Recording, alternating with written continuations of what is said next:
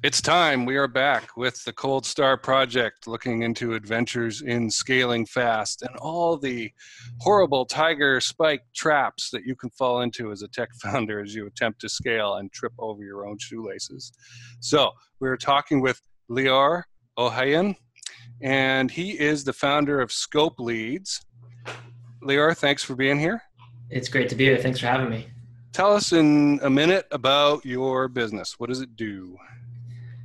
So Scope Leads specifically is a SaaS company, software product, and it automates your prospecting when it comes to digital marketing. So if you sell SEO, web design, PPC, you'll be able to find leads that actually need what you sell. So the software will go out, find local leads, detect that they need it, and then it'll send an automated personalized email to the whole list with follow-ups and things like that. So prospecting automated.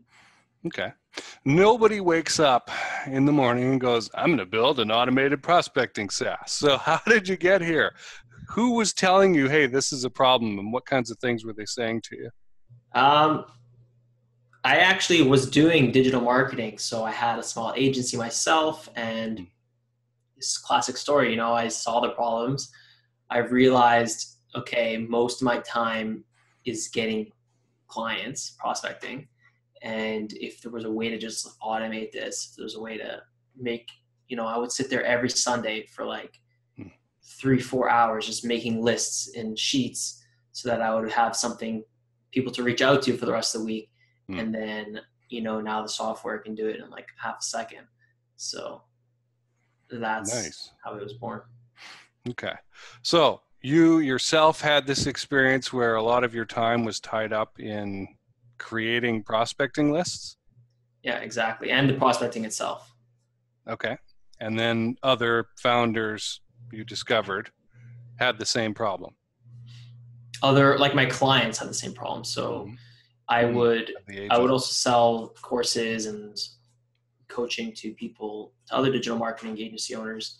And it was the same issue. Everyone is just spending too much time on prospecting, or they're too lazy to do prospecting. And when they realize, I don't have any more clients, then they start to go into that famine mode where they have to go and find. Yeah. Tell us a little bit more about that feast and famine cycle that you've seen as an agency owner. Yeah. I mean, basically you get that one or two clients, you had a great week or month, and you start servicing them, and attrition happens. Naturally they'll leave you, or the contract ends, and then you're like, wow, I don't have any clients, or I need to get more, or my revenue every month just dropped. That's famine. When you get to that point, right? Before you were feasting, you thought you were at the top of the world, but the only way to overcome that is to continuously prospect, even after you landed those client or two.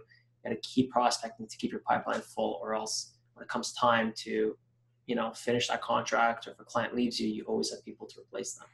Yeah. Years ago on my blog at salestactics.org, I wrote an article about how much time should you spend prospecting. And yeah, even if you're an established business, you still need to be spending a ton of time prospecting. If you're new, it should be 70% or more. Not cleaning the company bathroom or rearranging stuff on your desk or something like that. You need to be out there going and getting these clients.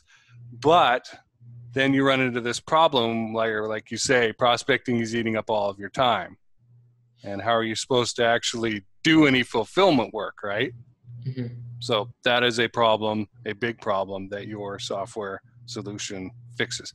What is wrong with other follow-up tools, other lead generation platforms out there? So there actually was or is a market for lead generation tools. I mean, the word lead generation can mean anything from like a pop-up on your website to, email guessing software. But for actual local lead generation, there is a few solutions out there, but it would just be anyone and everyone. So if you can go to Info USA right now, you can buy a list of 10,000 leads in your city, or 10,000 plumbers, and you'll be good to go with a hefty fee. But the problem was, for digital marketers at least, nothing existed that showed that they had a problem. So part of my 4 hours every Sunday was going through every single website and saying, do they actually need my marketing help? Because if I'm going to reach out to them, I'm going to spend, 20 minutes making a video for them every day, or an audit or whatever, sending them a physical mail package, then I want to make sure they need our help. So the software does that as well. So that's one portion. And then there's also email follow-up tools out there that exist and are really good, but they don't have the lead finding part. So you have to actually go out there and source your own leads, which also takes a lot of time. So ScopeLeads combines them both, as well as targets digital marketers. Okay. So you're making that whole number of steps an all-in-one solution. Exactly. Then. And that's good. How many times have you discovered that, I mean, I don't even know if this is a problem, you're going to tell me, right? But a person, a founder will come to you and say, hey, I have this beginning part of this problem, and you will respond with yeah, but did you know about the next 3 steps? And they will have had no idea that those things needed to be done as well. I think people don't realize how much time it takes to do prospecting. Like they'll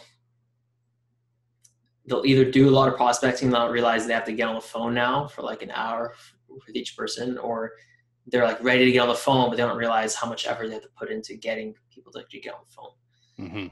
And that's where you came in and said, 70% of your time. I would say even 80. But me too, but I needed to dial it back to a number that maybe they could believe or tolerate. Yeah. I think it's even higher. Okay. What are some pitfalls that people who would be considering software like yours could make and buy the wrong thing? A lot of the time we notice that people assume the software or any tool is the be all end all, right? So it is all in one, but it doesn't guarantee you a client, doesn't guarantee you a response. That's like buying a G Suite subscription and saying, I didn't get any responses from my emails, right? It's just a tool in the end of the day. So the pitfall is coming to a cold email tool, and not knowing how to cold email, or not being open to cold emailing, thinking it's a client generating machine. You still have to take the time. We have training. You still have to take the time to learn. You still have to take the time to understand what it is. So be wary of like sales pages that sell it all, and really see if like this is something that's going to help you. So you're not just going to get the car and instantly know how to drive it? Really? Yeah, I mean, that's actually a good metaphor. I mean, you wouldn't buy a car if you didn't know how to drive. I'm thinking of all those Ferrari owners who crash their car the first day they get it. What does your tool do, ScopeLeads? What does it do when it's collecting those leads that gets you a better pool of candidates in there? So it's that filtering, right? That algorithm. So if we have, I think it's like 8 or more searches by now. So if you sell web design, for example, you're going to use the web design search or the mobile lacking search, and you'll be able to see who has a mobile responsive site or not. If you had to manually do that and go to every page, every website, open it in your phone or whatnot, and all that stuff is time consuming. So the algorithm will go out and find you that stuff, those prospects that you need, and that's what makes the pool much better. So really, we have like 100 leads to show you, but we only show you 50 because those are the really hot ones. Okay. Now, I've been around a long time, and I remember back in like 2013, there was software that will look for mobile or not mobile optimized sites, right, and give you that. What has changed between then and now that makes your product better than what there was?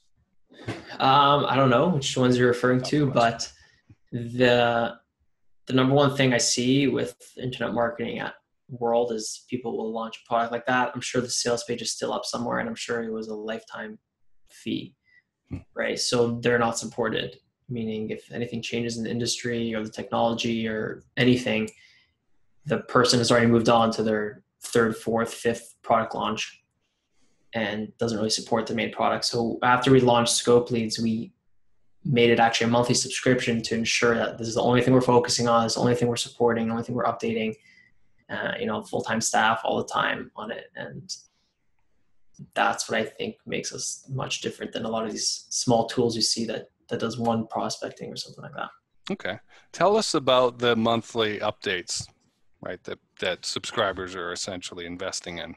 Yeah. So we've had this core group since June of 2016 of beta testers, and now it's just all the users, and it's really active, and most of our ideas come from there. So, there'll be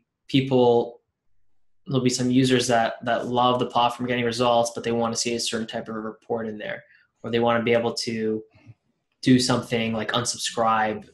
So all these new features we're actually getting from our users, and we add them literally every week. How has that been as you've scaled the support function of your business, right? The help desk, the support desk, the feedback loop from customers. What kinds of things have happened? There's one thing I'm sure you're aware of called feature creep, which means you essentially keep making features that people don't need, or like a small portion need. It sounds amazing, doesn't really help. I think we are good at seeing what's feature creep and what's actually going to bring value.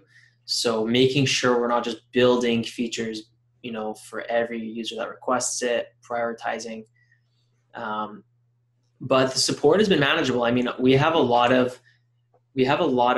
I personally have spoken to a lot of founders of SaaS, and supporters, like the biggest thing for them, and they try to get under like 24 hours response time, and they go through all these metrics. And meanwhile, we have, and they say, email support is fine, you need to do all this stuff. And we have intercom chat, and our like average response time is under 30 seconds. So it's been really important to us. So people, especially in this internet marketing sphere, people want to know they're not buying like some scammy product. When they get a really fast response within business hours, they're really impressed. And I think that really helps with like a concierge type of service, as opposed to just buying a product and trying to learn it yourself. Sure.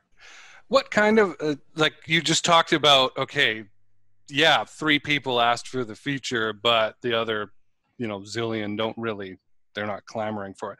What kind of a criteria of evaluation do you use to separate somebody asked for it, but we're not actually going to do it, and potentially annoy that customer who's asked, right? Yeah. So there's a few things. One is like our core values. So for forever, people have been asking, can we upload our own leads? Can we use it as an autoresponder? And our answer was always, no, we're not an autoresponder, right? They wanted to fire their MailChimp, fire their Aweber, and they wanted to use Scope Leads as their autoresponder. And so in order to stick to the core values of, we're a lead generation tool, we had to keep saying no. And eventually we allowed it, but we had to limit it to like 1,000 leads. And then we had to do our own checks on the leads. So we actually were still providing value by finding those email addresses, finding what's wrong with their website and things like that. So that's like a values thing. Another thing is seeing if it's going to be like a feature creep, or if it actually is going to help the core product. So, well, what's better, spending a month improving the quality of our emails and leads, or spending a month building out another feature, which, makes everything sell better and sound cool, but it doesn't actually help the core, right? So that's sort of how we have to like balance our time, making a core product better, or like adding more features. But we do have a priority list. Known as? Sorry? Who do we want to be known as? Exactly. I see it all the time. People, like these companies get big and big and big, and they keep adding features. And then there's smaller companies who have never added a feature, but they're so good at that one core thing. Their small little tool, and they've been charging monthly for it because they provide value. Awesome. What kind of things do people say who have been using another product that's kind of similar to yours, but then moved over to yours? What have they said to you as like, in terms of like gee, we weren't getting X from that other thing, or we're looking for Y, or something maybe completely different? I think the majority of it is the fact that there was no email sending those tools or no email follow-up. So that's where we spent a lot of our time building follow-up. Or it's just a tool or a service that provided leads or emails of leads, but they didn't actually check if they needed help. So for a while we were thinking, why don't we just take out all the filters and just provide all the leads to everyone, and then we can say that we're a B2B app, and anyone can use us, pre CRM sort of top of pipeline lead gen. And then I realized that we're just going to be competing with Salesforce and all these other companies. It's not going to make us niche. If we stick to digital marketers, it's still big enough of a market. And we did unlock no filters, but we don't promote it. We don't advertise it. Everyone's still using no filters. Okay. Yeah, because that's where your distinctiveness is. Exactly. If you get rid of that, then you lose it. All right, man. How can people find out more about you, connect to you, find out about the product?